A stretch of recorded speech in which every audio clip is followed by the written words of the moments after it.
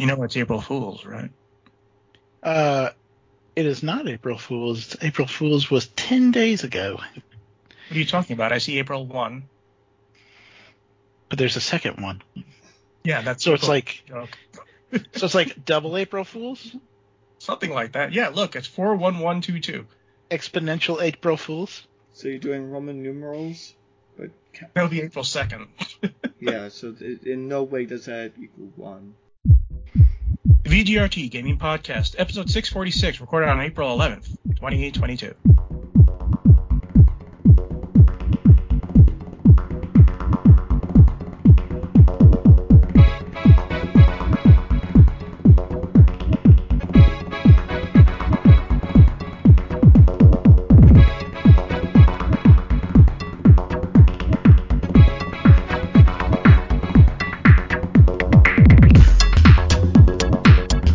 Hello and welcome to the 646th edition of the TD Gaming Podcast and the 479th edition of Video Game Roundtable. I am TJ Denzer. I'm Scott Turk. And I am Jonah Falcon. The VGRT Gaming Podcast focuses on gaming news from around the industry with a gaming flashback and gaming history. Right, I said I was going to do the Apple Pippin, but I'll do that for another time because the video was released and this past few days, and I said, you know what, that's a better story to talk about. And also one that actually goes in line with what's going on now with the new item. So for those of you who wondered, we basically kept on delaying last week's episode and kept delaying until it was like, oh, well, guess what? It'll have to be next week. Well, it is that next week. So no podcast last week, but there's a podcast this week. And we're going to talk about what we've been playing. And I'll start. For one thing, I've been playing the shit out of MLB The Show 22, as I am wont to do. Here's the thing. I'm a sports game fanatic, and if there's a good career mode, I'll often dive right into it. You know, either it's NBA 2K or Out of the Park Baseball. You know, anything that gives any sort of narrative. And the thing about 22 is that it seems to me it's a lot of course correcting from what was in 21. There's a lot of quality of life changes that just basically tightened up certain areas like Road to the Show and stuff like that. I haven't really gotten much into franchise. I haven't really much gotten into Diamond Dynasty, but I have been getting into Road to the Show, and it's fine. As a matter of fact, my hitting's improved to the point in which I'm able to hit on legend level. I've also been playing the new Lego Star Wars game. Here's the thing. I have the original. Well, not the original, actually. It's it encompasses the first two trilogies. And I actually prefer the stories in the original Star Wars double trilogy thing because they did a lot of pantomiming. They did not talk. In this one, they actually used the voice files from the characters in the movies, and there's something better about them having to figure out a way to pantomime Luke, I am your father, right? If you ever saw, it's the funniest thing in the original. If you ever watch it, you see him trying to do this pantomiming of him and his father and all that stuff, and having a little notebook out. You can also do a mumble mode, but I avoid that because here's the thing: there wasn't a mumble mode in the original trilogy. Mm-hmm. The thing that I noticed most of all, I started with the first thing, which is basically Star Wars. They start you with Episode 4, A New Hope, and it is beautiful looking. I mean, you have to play. Have either of you played the new Star Wars Lego? I have not. I want to very badly. It looks good. The scenery is just gorgeous. I mean, when you're first on the ship, which is being attacked by the Empire, I mean, everything is so shiny and smooth, and then you go down to Tatooine. They put a lot of polish into this game, and there's a lot of game too, because it does, as you might guess, it has all 9 movies, and a lot of additional. They have special side things which have nothing to do with the movies, just Star Wars stuff. So a lot of it is finding out secrets and this and that, replaying the levels with new characters and that sort of thing. So yeah, it is really cool to play. Are you going to be playing it, Scott? Which game? The new Star Wars game, a Lego Star Wars game with all 9 movies. I haven't been playing the Star Wars Lego games. I'm gonna be looking forward to the Ayudian Rising that's coming out pretty soon, so I'll be probably playing that. Okay. I've also been playing the original Luminous Remastered. Now, there was Luminous Live, which was the special Xbox version made, but the version I'm playing is the original one that was ported from the PSP. And I have to say, it's a lot easier than Luminous Live. And that's about it. Yeah. Yeah. And TJ, get closer to your mic. You sound sort of distant. How about now? That's better. So, TJ, what have you been playing? I signed up for EVO this year, so I've been on the grind trying to get my my game up in a lot of the games that I signed up for. Guilty Gear, of course. King of Fighters 15, Tekken 7. I think that's it. When did King of Fighters 15 come out? It came out this year in March. Oh, okay. I know that was. I didn't know it had already come out. I know it was coming out. And yeah. For those of you who don't know, King of Fighters is sort of a niche fighting game. I mean, it's been around for a long time, and it had different names when it was first coming up. It wasn't called King of Fighters. I forgot what it was spun off from, but it's been around for decades. And the thing is that it still is sort of like, oh yeah, that's a cool fighting game. You've heard of it. It always has that sort of outsider feel to it, like one of the main titles, but one that people don't really think about. It is one. Yeah, it's considered to be like royalty of the SNK catalog. The title that you're thinking of that it spawned off of was Fatal Fury, which was originally subtitled Fatal Fury: The King of Fighters. But they kind of became their own distinct brands, where Fatal Fury had its own games and then King of Fighters had its own games, and then Fatal Fury characters appeared in King of Fighters. But yeah, this I wasn't huge on King of Fighters 14. It was the first time they moved to 2.5D with 3D models, but on like a 2D fighting plane. King of Fighters 15 is so damn good. It's not only polished, but it's like they took a drab King of Fighters 14 that had like very little color to it, I think, and they really made it pop in King of Fighters 15. It looks more cartoonish. The characters look more colorful. The fighting feels really great, and it's a great game. I know that a lot of the fighting game community has really taken to it, and especially Latin America. Latin America loves King of Fighters in a way that like you would be. It's widely considered that if you have a fight like a worldwide King of Fighters fighting game tournament and you don't have Latin American players there, you might as well not call it a real tournament. So it's basically the Street Fighter of South America. Mm-hmm. So yeah, I'm grinding that one. I'm grinding in Guilty Gear Strive. They've got some new characters in Strive that I've been learning pretty hardcore. And I have also been playing Elden Ring in my spare time. Okay. How about you, Scott? What have you been playing? I have been playing Triangle Strategy, and Still? I actually finished it, or at least I beat one of the endings, and I'm gonna try to explore the other endings on it as well. Okay. Anyways, we're going to move to Gaming Flashback. And this week, the Gaming Flashback is The Walking Dead. The Walking Dead is an episodic adventure game developed and published by Telltale Games. Based on the Walking Dead comic book series, the game consists of 5 episodes released between April and November 2012. The game takes place in the same fictional world as the comic, with events occurring shortly after the onset of the zombie apocalypse in Georgia. However, most of the characters are original to this game, which centers on university professor and convicted criminal Lee Everett, who rescues and subsequently takes care of a young girl named Clementine. The original characters, I forgot his name. I know the farmer and the Asian guy, and I'm trying to remember what his name was. Gene? No, it wasn't Gene. Anyway, The one from the actual show, or they had a cameo by Farmer Glenn. Herschel.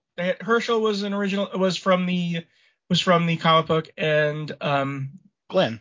Glenn was the other one that appears in the beginning in the first episode. Lee becomes a protective figure to her to help her reunite with her parents. Kirkman provided oversight for the game's story to ensure it corresponded to the tone of the comic, but allowed Telltale to handle the bulk of the developmental work and story specifics. Some characters from the original comic book series also make in-game appearances, which I already mentioned. Unlike many graphic adventure games, The Walking Dead does not emphasize puzzle solving. God, no, does it not. But instead, it focuses on story and character development. The story is affected by both dialogue choices of the players and their actions during quick-time events, which can often lead to, for example, certain characters being killed or an adverse change in the disposition of a certain character or characters towards protagonist Lee. Clementine will remember that.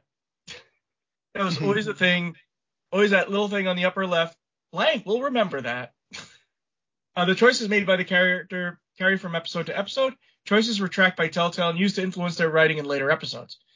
The Walking Dead has been critically acclaimed, with reviewers praising the harsh emotional tone of the story and the emphatic connection established between Lee and Clementine. It won year-end accolades, including Game of the Year awards from several gaming publications, and is considered one of the greatest video games of all time. More than 1 million unique players have purchased at least one episode from the series, with over 8.5 million individual units sold by the end of 2012, and its success has been constituting a revitalization of a weekend adventure game genre. In July 2013, Telltale released an additional downloadable episode, 400 Days, to extend the first season and bridge the gap towards the second season, released later that year as well in 2014. Season 3 and 4 of The Walking Dead were released in 2016 to 2017 and 2018 to 2019, respectively. I didn't even know there was a season 4 that was released, which, by the way, is a bad sign. Here's the thing. The Walking Dead deserves its praise, but it also represents a shift in the tone that Telltale was making and led to their downfall. Because The Walking Dead was basically a visual novel with a lot of choices to make.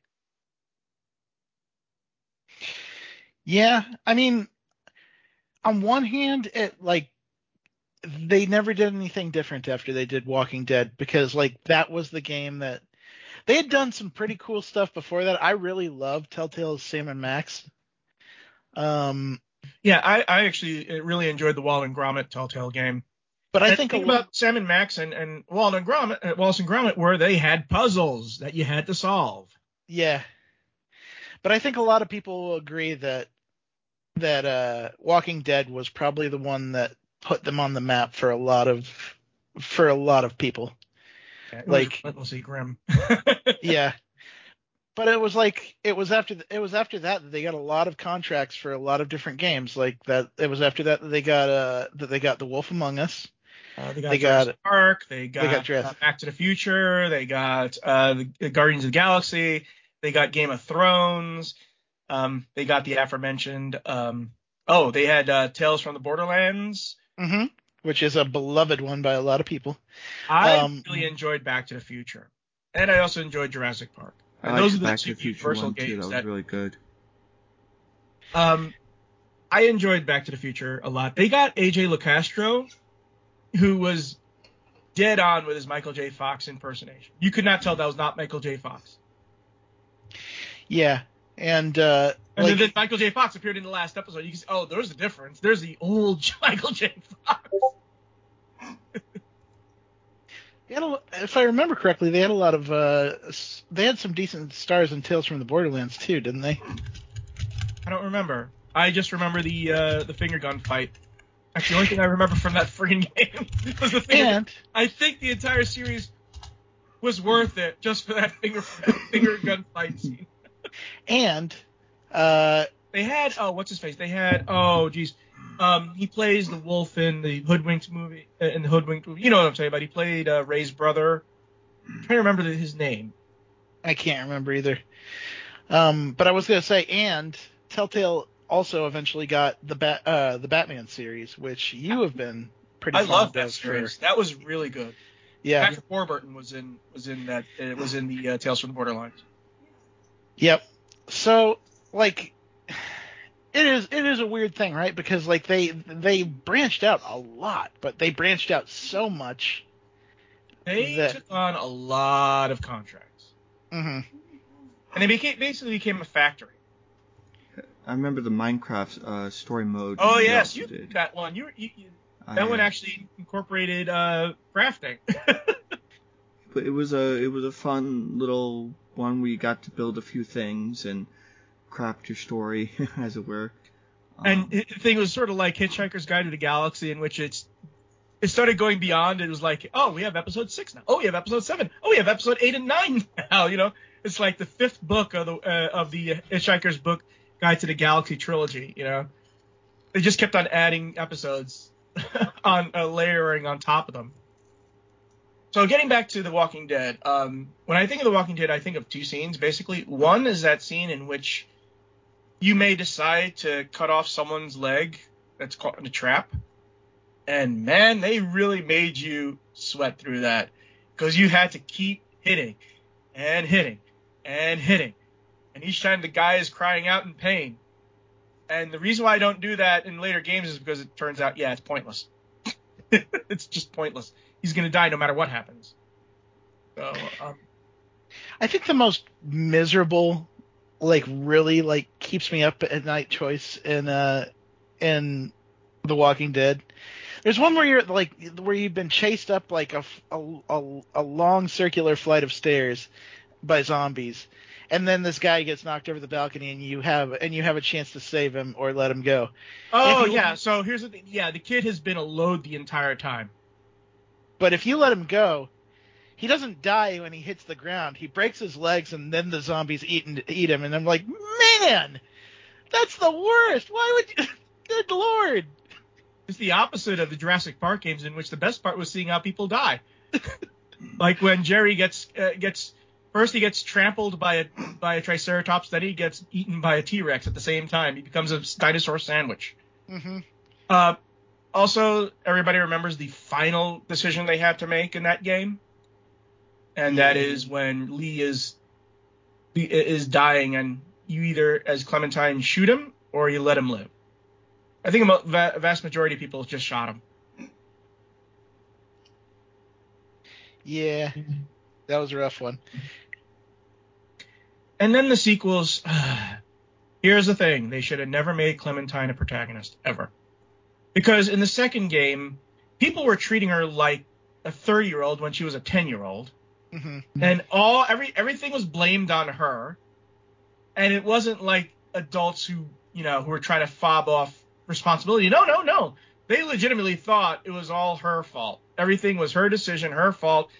Why are you asking this girl to make the decisions? Why? Is there a point to that? And then it started getting to be like, let's see how dark and depressing we can get.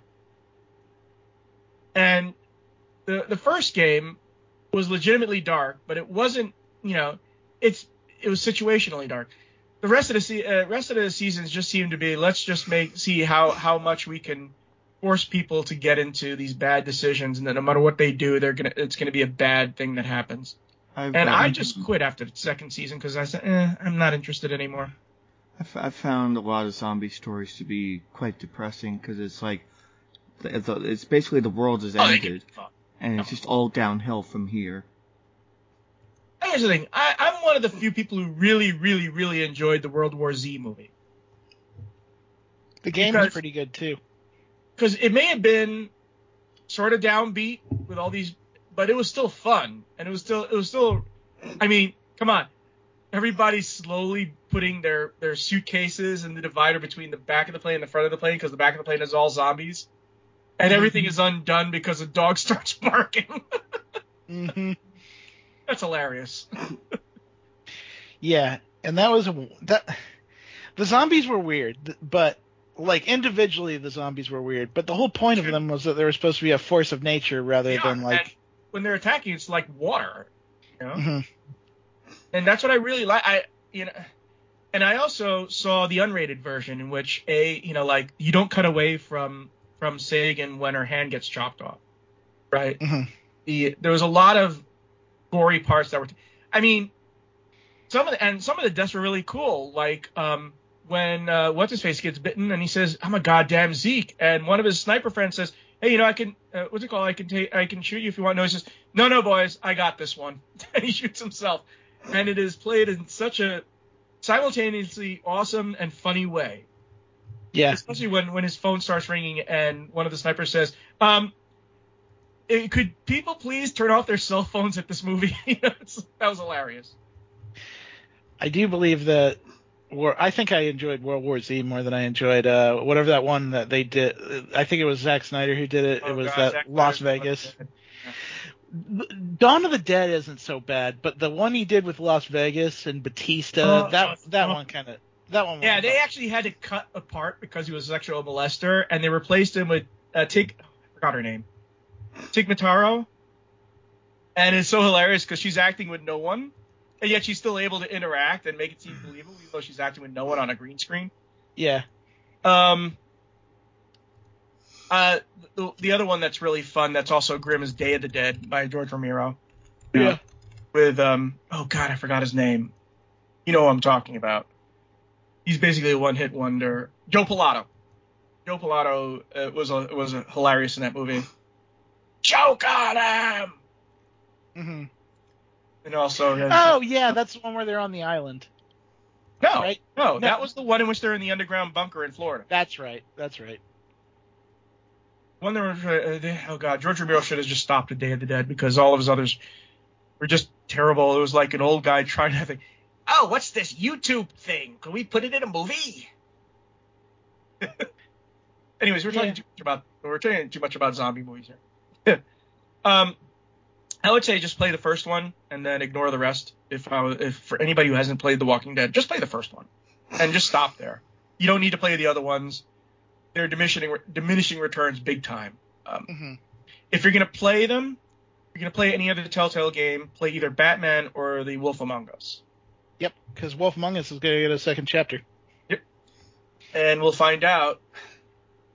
Still don't know who it was at the end of the game. Was it the mermaid or was it the one who was supposed to be killed the entire time? Tales from the Borderlands is real good if you're already a Borderlands fan and like that lore. I hate Borderlands, but I did enjoy Tales from the Borderlands. Yeah. Because I'm going to say this right now, the writers at Telltale are much better writers than the ones at Gearbox. That's fair. Okay, we're going to move on to quick news. First point, 2 Point Campus is delayed to August 2022. Which is sort of disappointing, but if they need to delay it, that's fine. I'm looking forward to this one. I like 2 Point Hospital, but the idea of running a school is a lot more appealing than running a hospital to me. Yeah. Bunch of rowdy kids versus patients. It should be a really fun time. I really am looking forward to this too. Plus, they have such a good sense of humor about the 2 Point games, so I'm really interested to see how they expand in a college setting. Well, Theme Hospital was always a riot. So, have you played any of the 2 Point games, Scott? No. Okay. Played which games? 2 Point Hospital. No. You haven't played Theme Hospital either, have you? No. Sorry. How about Dungeon Keeper? Dungeon Keeper, I did play that one a little. Okay, the same people who made Dungeon Keeper made Theme Hospital. Awesome. Theme Hospital is basically Dungeon Keeper in a hospital. Crystal Dynamics announces the next Tomb Raider, built on the Unreal 5 engine. Crystal Dynamics believes that it'll unlock next-level storytelling and gameplay experiences. They also released that in-engine demo, and yeah, Unreal Engine is looking real good. Yes, they showed off a lot of Unreal Engine stuff on April 5th, I do believe it was. Yeah, Epic. And among them, Crystal Dynamics announced that they were doing the new Tomb Raider, and the director of Days Gone joined Crystal Dynamics as a design director on the new, and he's probably going to be working on the next Tomb Raider. In other news, by the way, Epic Games got $1 billion from Sony and from Lego. Sony has been investing huge into Epic Games for the last 3 years. They did $1 billion this time. Last year they did. It was $220 million. Yeah, last year was $220 million, and then the year before that was $200 million. Yeah. Here's the thing. I hope Sony isn't counting on the success of Fortnite. Because here's the thing, Fortnite is not Minecraft. Fortnite has a shelf date. We don't know when it's going to be, but it has a shelf date. It's still keeping steam for what it's worth. They continue to do things like those occasional shows where they'll get a big name media star and do like a virtual show in the game. Those have been a big draw, and then the new seasons have gotten people pretty hyped in between. Like, they usually trail off a bit, but usually when a new chapter or a new season launches, people pay attention. Here's the thing, though. There have been people who challenged Minecraft. None of them survived. For a game like Fortnite, it's susceptible. It's not going to age well. I think Sony is more interested in Unreal 5 than it is in but I'm just saying, much of Epic's money is coming from that and not Unreal Engine licensing. Epic Store, I don't know if it's making money. I tend to doubt it. Moving on. Fake Elden Ring for Switch appears on Twitch. This is a mocked up Switch case for Elden Ring. It got a lot of people's hopes up, but there's no way Elden Ring is ever going to be able to play on Nintendo that doesn't have streaming. Yeah, there is Elden Ring is too nice to be on Switch. Like, I love the Switch, and I think that it can do a lot of good things, and I think you can put a lot of good games on it that you might not expect. But unless it was a cloud version, I would expect Elden Ring to run terribly on Switch. Like I said, it's if there's going to be a version, it's going to be the cloud version. A new Subnautica game is in development. Unknown Worlds is working on a new sci-fi adventure alongside an unannounced project that's expected to hit early access later this year. Scott, you played a lot of Subnautica, didn't you? Yeah, I did. I had fun exploring the oceans, and I know they came out with that Arctic, I guess was the standalone expansion. And so I don't know if it'll be the same world kind of thing or just something totally different. But they make this huge open world where you get to do whatever you want, or at your own rate. Well, what's good about Subnautica is that it actually has an ending. You can actually have an ending. It's not one of those things that lasts forever. And I liked it because you do like a time capsule, and I guess people can see what you did, what you built, what was like the notable item or whatever, and they can like just look at your status or whatever, I guess, and that's pretty cool. Okay. Yeah, what was it? Which one was it? This was Subnautica? Yep. The first two games are amazing. The second one is less amazing than the first game, in my opinion, but it's still pretty dang good. Well, the second one was smaller and more focused and had a tighter story, a definite story that was going on. As a matter of fact, here's the thing. People who played the beta were in the base, and it was still pristine. When the game was released, that base had been torn down, and it was sort of like the people who played the original version of Subnautica Sub-Zero sort of got an Easter egg of what it was like before all the shit went down without even knowing it until the game was released. Wingspan European expansion arrives on May 5th. The big update will include new birds, goals, landscapes, and more. I've played the board game, and it is. I don't know it's really big. Everybody loves that game. I only like it. It's a basic engine game, but the thing that makes Wingspan so special is that it has so many beautiful art cards, and it goes with its theme and all these. And you just want to collect more and more birds, and just see what kind of birds there are. And there are a lot of expansions to Wingspan. So, have you played Wingspan? I have not. Board game or not? Okay. You should see the board game. It's beautiful. How about you, Scott? Have you ever heard of Wingspan? No, I haven't. I have not played this or seen it. I would suggest playing the board game rather than the video game, because the video game doesn't really impart how. Like I said, this is one of those games that really runs on its theme.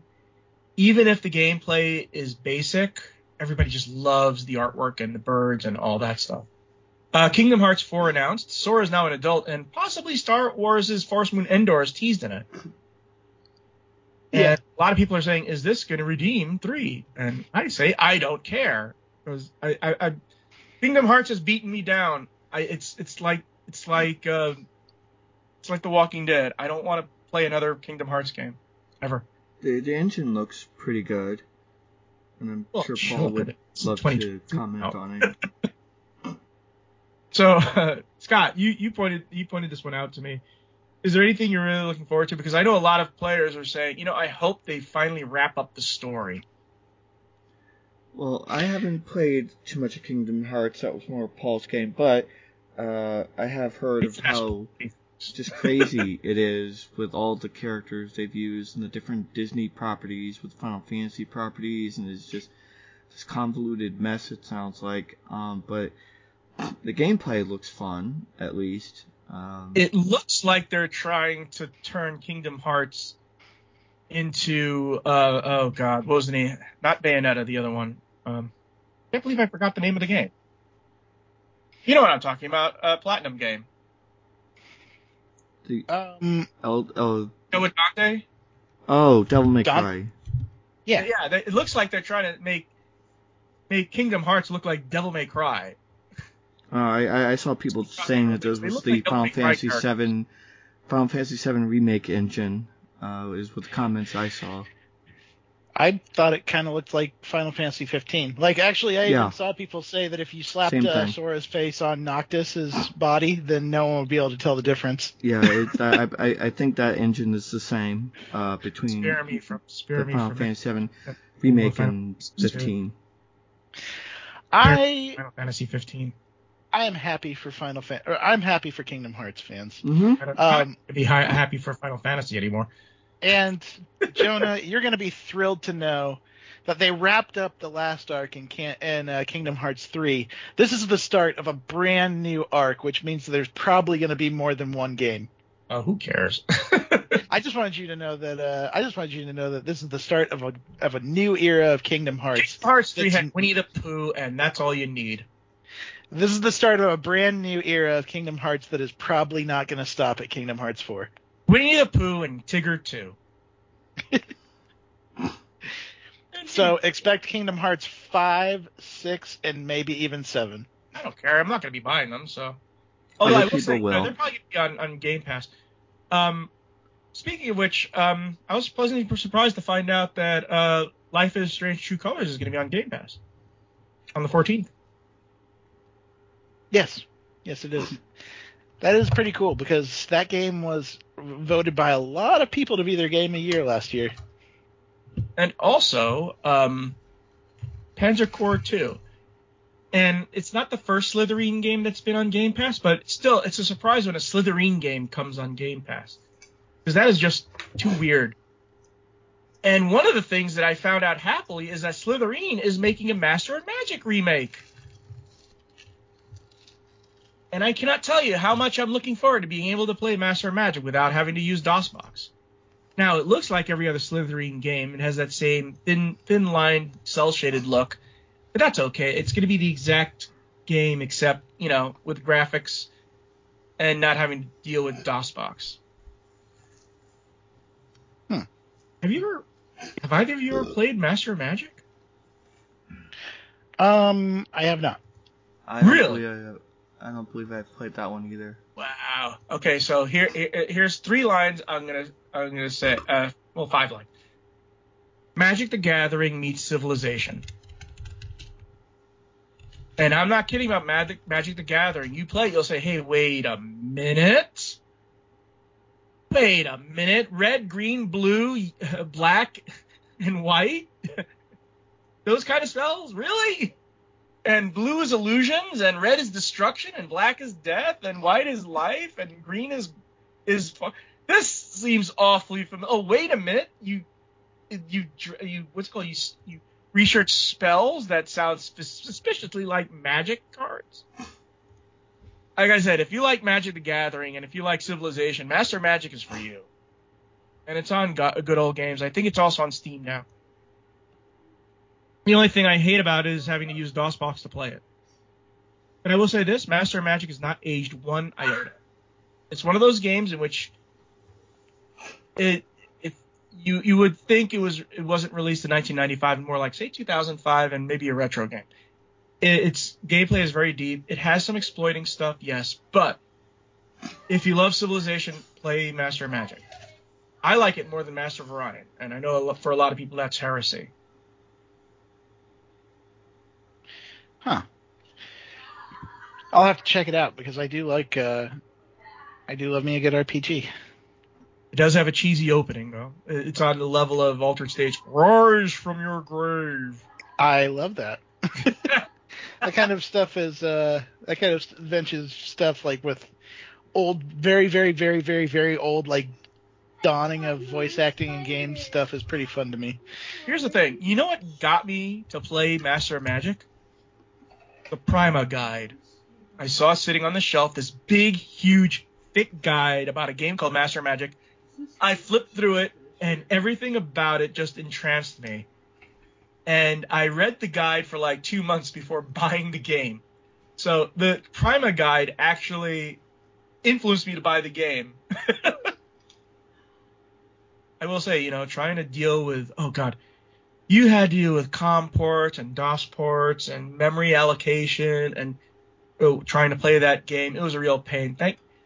I know there's DOSBox now, but it was even worse when I was just playing in DOS. It was just a pain to play, to get it to play. Anyways, so yeah, there's a lot of good stuff coming to Game Pass, and I'm looking forward to playing Life is Strange: True Colors. Although I will say this, I really don't like Dontnod's take on English teen dialogue. It always has that fakeness to it. You know what I'm talking about? There's something sort of off about the dialogue between teen characters. Because it's made by 50-year-old French guys. It's not even their culture. They're doing American... Well, wait. Doesn't this take place in Canada, True Colors? I forgot. Usually they do. So... Okay. Anyways, we're going to move on to game news. Take it away, TJ. All right. Digital games on PS3 and Vita are reportedly expiring and becoming unplayable from Eurogamer. Classic PlayStation games like Chrono Cross are seemingly expiring on PS3 and PlayStation Vita, even for players who had legitimately bought the games through Sony's own storefronts. As reported by Kotaku, PlayStation's users have taken to social media on discovering that the hitherto unknown expiration dates on their digital games have reportedly expired. When trying to re-download the classic version of Chrono Cross, which one would very much like to do because the new one is not very good, one user reports that he received a notice telling him that his license to play the game had expired on December 31st, 1969. Which is really funny because it says that it'll say the game was released on August 5th, 2014, but it's expired to play on December 31st, 1969. Figure that one out, Doctor Who. That's gotta be Is that like a Y2K bug where like it was supposed to last so many years and then it all went back to zero, and for some reason it just arbitrarily chooses 1969? I don't know. Anyways, though at first some cynical souls thought this was a sneaky ploy to funnel players into the new Chrono Cross remaster, similar issues have seemingly popped up for players trying to access their copies of Chrono Trigger, Final Fantasy VI, Final Fantasy Origins, War of the Lions, and Rune Factory Oceans. One Vita user even reports that their entire digital catalog is inaccessible. Is Rune Factory Oceans a Square Enix game? Because every one of those other ones is. I wonder. Well, those are the only games I think people are still playing in backwards compatibility, to tell you the truth. Interesting. I mean, is anybody really invested in playing Gravity Rush anymore? I don't know. As yet, there's been no formal word yet on why the error has occurred, nor any solutions to fix it, although some Vita owners have had limited success refreshing their PS Plus subscriptions by purchasing a additional month. This is always going to be the danger of digital media, Although I will say it's also a danger with the physical media, too. If you remember a couple of months ago, we were talking about how some games were designed to not run if they couldn't access the main PlayStation thing, even if you had a disc.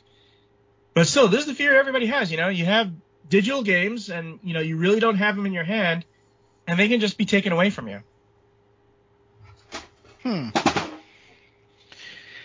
Yeah, this is This is a curious one. I'm curious to know if it is just Square Enix games and it might be something attached to Square Enix, or if it is something that is affecting actually all games.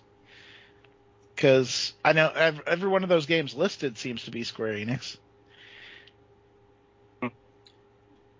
Anyways, moving Let me forward. look up Rune Factory Oceans really quick. No, that's a group called Neverland. Huh. All right. Ubisoft ends its NFT experiment in Ghost Recon Breakpoint. And this comes from PC Gamer. Yesterday, or a couple of days ago, Ubisoft announced that Ghost Recon Breakpoint would receive no further content updates, the final act for a game that had been an extremely messy launch and never really found an audience. It also ended up being used as a guinea pig for Ubisoft Quartz, the first attempt by a major publisher to incorporate non-fungible tokens in its games. Breakpoint's quote-unquote digits, cosmetics with little numbers on them, launched in December 2021. The Breakpoint digits did not create all that much interest. Trading sites for a month or two after launch had barely any activity around them. Now, Ubisoft has confirmed that the end of Breakpoint updates also means the game won't see any more digits. A message on the Ubisoft Quartz website thanks players who bought them, and it reads, "You own a piece of the game and have left its mark on its history." In other words, yeah, you want your money back? Well, fuck you. You wasted it. Sorry. You can have this worthless piece of crap. Not worth anything, but enjoy it. Not that this will deter you, Ubisoft. The update on the Quartz site ends by saying, "Stay tuned for more updates with features to the platform and future drops and coming with other games." Is that a threat or what? Drops is the crypto jargon for NFT releases, so watch out, fans of less successful Ubisoft games, because you're next. Oh yeah, I can just see it now. Crypto Assassin's Creed. Yeah, I mean, when they announced Quartz, there was and there was backlash against it. Ubisoft's VP that was in charge of this was like, players just don't get it. They don't get how it benefits them. And that Here's the thing. When people play video games, they intend to play video games. They don't intend to play the stock market. Mm-hmm. I think executives... Have any of these executives actually played a game before? That's what I want to know. Do they actually play games, or they just book the books? I don't think they do. Yeah, and I think that mood that VP expressed is probably a prevalent mood across Ubisoft executive ranks. Like the player just doesn't understand, and I don't know. I don't even think that Ubisoft fully understands the implications of players. Their market, they have to. Yeah. The fucking player is their market. If they don't buy your shit, you're out of a job. Mm-hmm. So the customer is always right. Good point of phrase. So we'll see what happens, but yeah, I am not looking forward to more Ubisoft games that were like, hey kids, buy your way into this thing, and you can have you can own a piece of the game forever, or until we turn off the servers. Another old saying: you can lead a horse to water, but you can't make him drink. Because that's the thing, right? Like, what happens to that NFT once they decide, okay, we're done with Breakpoint, we're turning the servers off, the end? And here's the thing also. This damaged one of their brands. I mean, believe it or not, there's a lot of people who still play a lot of Ghost Recon. And they don't want this. This is not what they want. Go ahead, Scott. You're about to say something. I heard you. Yeah, I was just saying a little bit ago that this doesn't really benefit the gamers, to have this little piece of whatever that just is tied to one game, and it's not going to be transferable to other games. It's just I just try to sit and imagine having this little whatever thing in Ghost Recon and wanting to try to use it in another developer's game, and that's just not going to happen, So that reminds me, the metaverse. Did you see where they changed the name to MetaQuest 3? It's now the MetaQuest, not the Oculus Quest, the MetaQuest. There's something sort of chintzy about that. Yeah. It's And like they kind of killed off the Oculus brand altogether. Where like the Oculus website kind of still exists, but a lot of that branding has been retired. I still want a Meta Quest 3, by the way. I'm looking forward to that shit. I really enjoyed the Oculus Quest 2, and I like what they're doing to improve it for the 3. I just wish the name was different. Anyways, moving on to the next item. Go ahead, Scott. Okay. Konami details eFootball 2022 version 1.0 update due next week. This is from Eurogamer. Konami will attempt to salvage its struggling eFootball 2022 next week with the game's long-awaited version 1 patch, which has originally set to arrive soon after launch last November. eFootball, the new name for PES, arrived in a disastrous state last year, despite Konami warning players it would arrive in extremely limited form akin to a demo. Konami insisted the game would evolve over time, but players have been left waiting for months for this .1 update to arrive. In the meantime, eFootball's mobile spin-off was postponed, and the game's controversial premium player pack was pulled from sale. Konami posted in their blog, "We were too focused on getting the game out on time that we lost sight of the most important thing, quality. Naturally, we were met with critical reviews from rightfully disappointed fans. The development team has been hard at work since to regain the trust of our esteemed fans, as well as to make the game even more enjoyable for soccer fans around the world." This surprises me that they're making a football game and none of their other IPs. Here's the thing. I know this was nominated for the worst game of the year in our awards. And Scott, TJ, you were bemoaning how eFootball could have been, and still could be, I guess, be a great way to combat the old microtransactions thing by just making a game free and just having it supported by the microtransactions instead. Yeah, this is something that if it had worked, I would have liked to see Madden and FIFA take on this style, where instead of doing a new game every single year that never improves, they actually make a game that's like good and then just change the seasons and charge for seasons. Which, I don't know, like Konami blew it pretty hard with this. And I don't think that, it would be really hard for this game to gain any sort of hype after the complete stumble that they did on launch. It was an embarrassing, stupid thing. Like, the screenshots that I've seen for the game are like comically bad. They look so terrible. And yeah, I just. If there was any chance of EA taking on this style, it's certainly not. This certainly isn't making a good case for it. Konami is a Japanese company. You'd think they would have remembered what Shigeru Miyamoto said. A delayed game is eventually good, but a rushed game is forever bad. Mm-hmm. Konami has lost sight of how to make games, I think, in a lot of ways, and I think we just talked about Ubisoft. They lost sight as well. I don't know. They're sitting on such good media that I really just wish they would start. I really, really do wish they would just start licensing their IP out to third parties. I wonder if they still make Pro Baseball Spirits. Because I remember that was a good-looking game.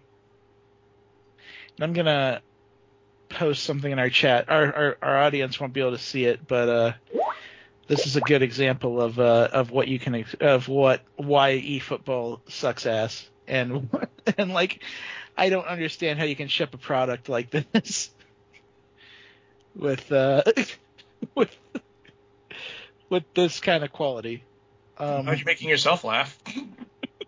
I mean, yeah. I saw the screenshots. I saw all the screenshots, just really bizarre looking things.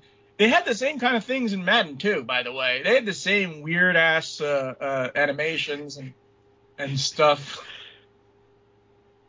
Oh, and also Grand Theft Auto Remastered as well had weird ass stuff like that too. Especially, remember the woman's neck just stretched to the sky, and there's some real Junji Ito body horror crap in that game. I really liked the bug in Grand Theft Auto Remastered San Andreas where the camera just stays on the character's face as he's wandering around. I thought that was some great unintentional comedy. Yeah. By the way, a lot of stuff had come out talking about what went with that game, and it wasn't just the developer's fault. Obviously, it wasn't just their because I don't think any developer ever intends to make something that crappy. There was a lot of miscommunication and a lot of stuff that they were asked to do that they could not do physically. But that's for another gaming history.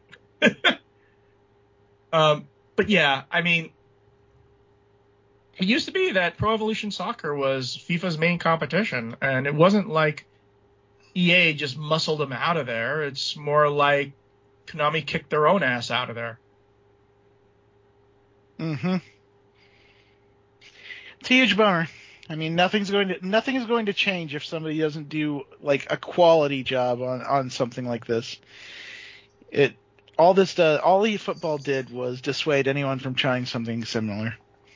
Anyways, we're gonna move on. Go ahead, TJ. All right. Blue Box Abandoned has not been canceled. From Kotaku. Abandoned. Abandoned has not been abandoned by Blue Box. Mysterious survival horror game Abandoned by Blue Box Game Studios has gotten even more enigmatic. The game was thrust back into the public consciousness this week, but not because the developer had anything to show off. No, instead, information was quietly removed from the studio's Twitter account, leading to rumors that the still unseen project was canceled. Apparently, that's not true. Abandoned isn't canceled, just changing, according to studio founder Hassan Kamraman. Abandoned is supposed to be Blue Box Game Studios' debut game for PS5. A first-person survival horror shooter of some kind announced in last April, folks thought the project was somehow connected to Hideo Kojima and Silent Hill because of the game's marketing. That evidently turned out to be false, as Karaman came out to reveal that Abandoned had nothing to do with Silent Hill and he wasn't Kojima in disguise. Since this initial confusion and reveal a year ago to the day now, information about Abandoned, even including the barren PS5 app, has been scant. Now on to the present. Twitter user and noted Souls YouTuber Lance McDonald tweeted on March 31st that Blue Box deleted most tweets describing specific future plans for Abandoned. This apparently included an explanation for why the PlayStation 5 app, which is still only contains a brief teaser, weighed in at around 5 gigabytes, and news that a demo would be playable soon. This erasure led the industry to speculate about Abandoned since Blue Box hadn't tweeted about the game since last December. On March 31st, the same day that McDonald's tweet caught folks' attention, Blue Box posted a statement to Twitter clarifying Abandoned's status. The studio said rumors of the game's cancellation were false and claimed it's working on a reveal and prologue, which would be a standalone game, with a low price tag expected to last an hour or two for the PS5 app. Both have been delayed because the team underestimated its development roadmap. When you have a developer saying they underestimated the development roadmap, you have some serious problems. That's shit you should have on day one. You should be able to know what you can do day one, not underestimate.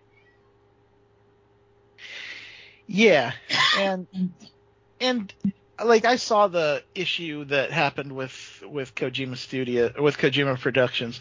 That certainly didn't help them because then you've got distractions in the form of people yelling at you or continuing to harangue and harass you over the idea that you are or aren't Kojima Productions or Hideo Kojima or this is related to Silent Hill, which, I mean, if it's a small studio, if it's an indie studio, they don't need that kind of pressure hanging over their head. It's already hard to make an indie game. So, I don't... Acting like Kojima, though. I mean, having a standalone game with a low price tag that's basically a demo, didn't they do that with Metal Gear Solid 5? Yes, they did. They had a small version of it. that was basically just the base, and you had to pay something like $20 for it, which is basically a demo. And then the full game came out like a year later. Yeah, but like I don't remember. Did you have to? Yeah, you did have to pay for that, but that was Konami. Yeah, but it was still a Hideo Kojima game. Sure, but Konami had a big hand in like how that game was handled as far as its marketing and release. I don't know. This game screams vaporware to me. I don't. It probably is. It just kind of sucks because I know that like there was a lot that had to do with the pressure and backlash of people coming at them, continuing to ask and harass them over the whole Hideo or Kojima Productions rumors. Here's the thing. I think a lot of people are just waiting for the next, Silent Hill, and the Medium tried to be that, and they've had limited success at being that. Yeah, but I don't know. I wonder if we'll actually see anything on this anytime soon, or if it'll just kind of fade away. Anyways, we're going to move on to gaming history, and this week's gaming history is Sony's rootkit scandal. Do you guys remember this? It wasn't too long ago. Yeah, I do. actually, A lot of people. I don't remember it, but Oh, well, when I describe it to you, maybe you'll say, oh, I remember that.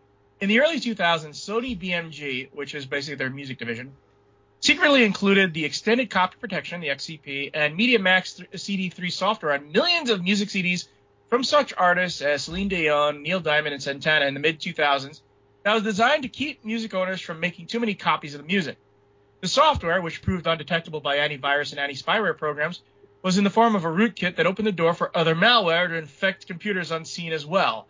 Once the rootkit was exposed by security researcher Mark Russinovich on October 31st, 2005, all hell broke loose, with Sony BMG botching its initial response. And I just love this quote by Thomas Hess, who was the president of Sony's global digital business. Most people don't even know what a rootkit is, so why should they care about it? Most people also don't know what pancreatic cancer is when they have it, Quoth Ars Technica at the time, until someone points out these elite pirate geniuses all have to do is plop the CD into any Linux computer and be bothered with none of it. That's right. The excuse for such insidious DRM, or DRM that potentially harms the system and behaves exactly like malware, turns out to be completely and utterly asinine on account of the fact it only works on selected platforms anyway. In other words, if you had Linux or Apple, the DRM didn't do jack shit. And later reinstalling products and issuing and reissuing software removal tools and settling lawsuits from a number of states, the FTC, and the Electronic Frontier Foundation. Noted tech activist Cory Doctorow, writing for Boing Boing earlier that month, explained that some vendors had their reasons for not exposing their Sony rootkit right away. Russinovich was not the first researcher to discover the Sony rootkit, just the first researcher to blow the whistle on it. The other researchers were advised by their own lawyers that any report on the rootkit would violate Section 1201 of DMCA, the 1998 law that prevents moving copy protection software. The gap between discovering and reporting gave the infection a long time to spread. In fact, World of Warcraft hackers used it to hide their hacking from Blizzard's Warden client, which is their anti-cheating tool. Rootkits have soon become common among modern malware. The sophisticated Stuxnet worm, identified this year as a threat to Windows PCs and industrial systems, also uses a rootkit. It became something of a cultural phenomenon. It wound up as a punchline in comic strips like Foxtrot, became a custom t-shirt logo, and was even the subject of class skits shared on YouTube. This was bad. This was about as bad as the exploding batteries from Sony's laptops. Because what basically Sony did was they just allowed hackers to play on your PC. I still know people that are affected by the issues that came to PS. I think it definitely was this the same. Was this the same thing that hugely affected PS3? Because the PS3 used Linux, and hackers used that to be able to hack into PSN. This was something different. So Sony is batting 100 when it comes to terrible, basically backdoor issues with its foundational software. And it's always Sony's thing in which they try to say that's not our fault. How could people know? How could we know? Dude, you have tech people who knew.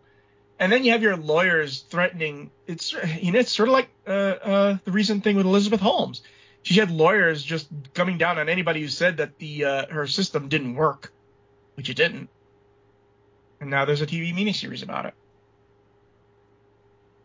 it. Yeah, I didn't know much about this other one. But I do know. Yeah, that's an incredibly poor response on Sony's part. And you'd think they'd be better at this after.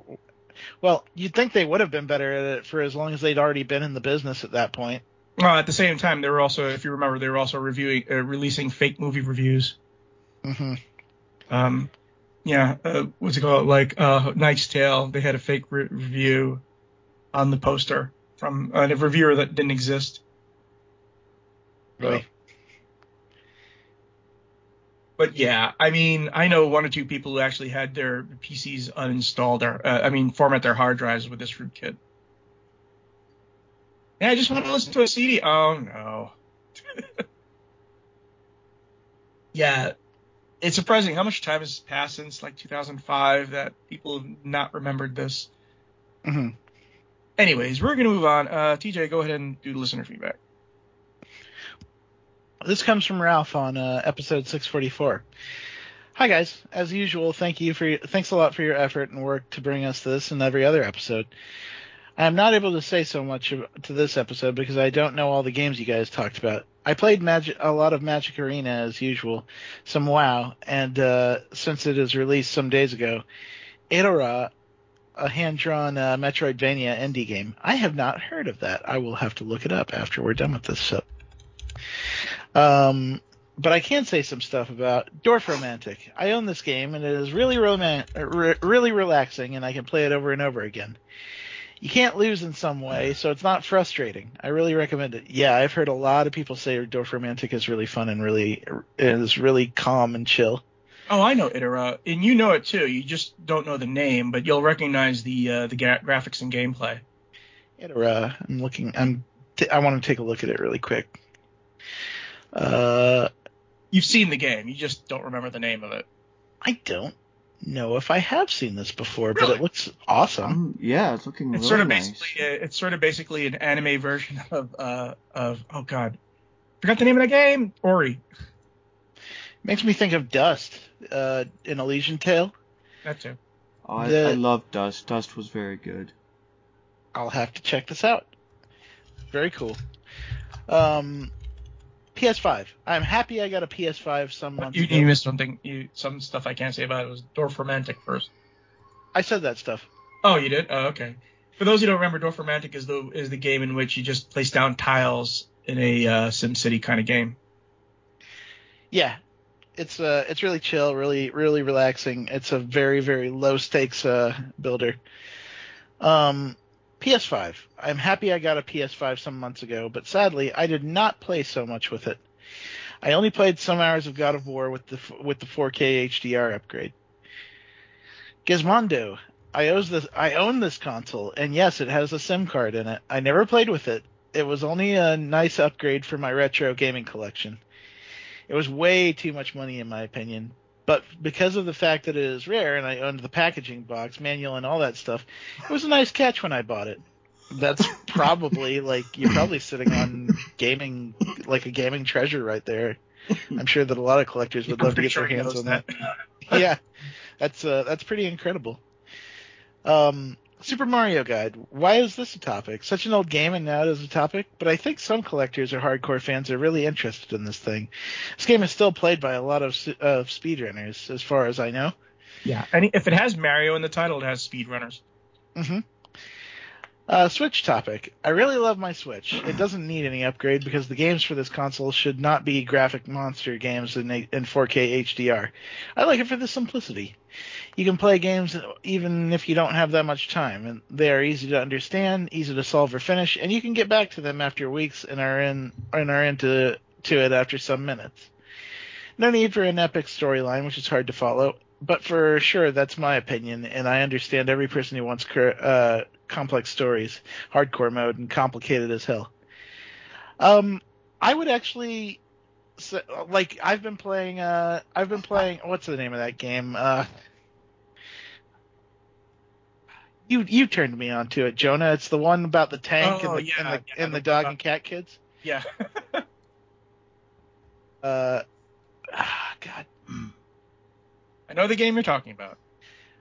That game is hugely story heavy and extremely like emotional, and I really love it. I actually like the Switch for playing like JRPGs like that. It's a very good console for that, in my opinion.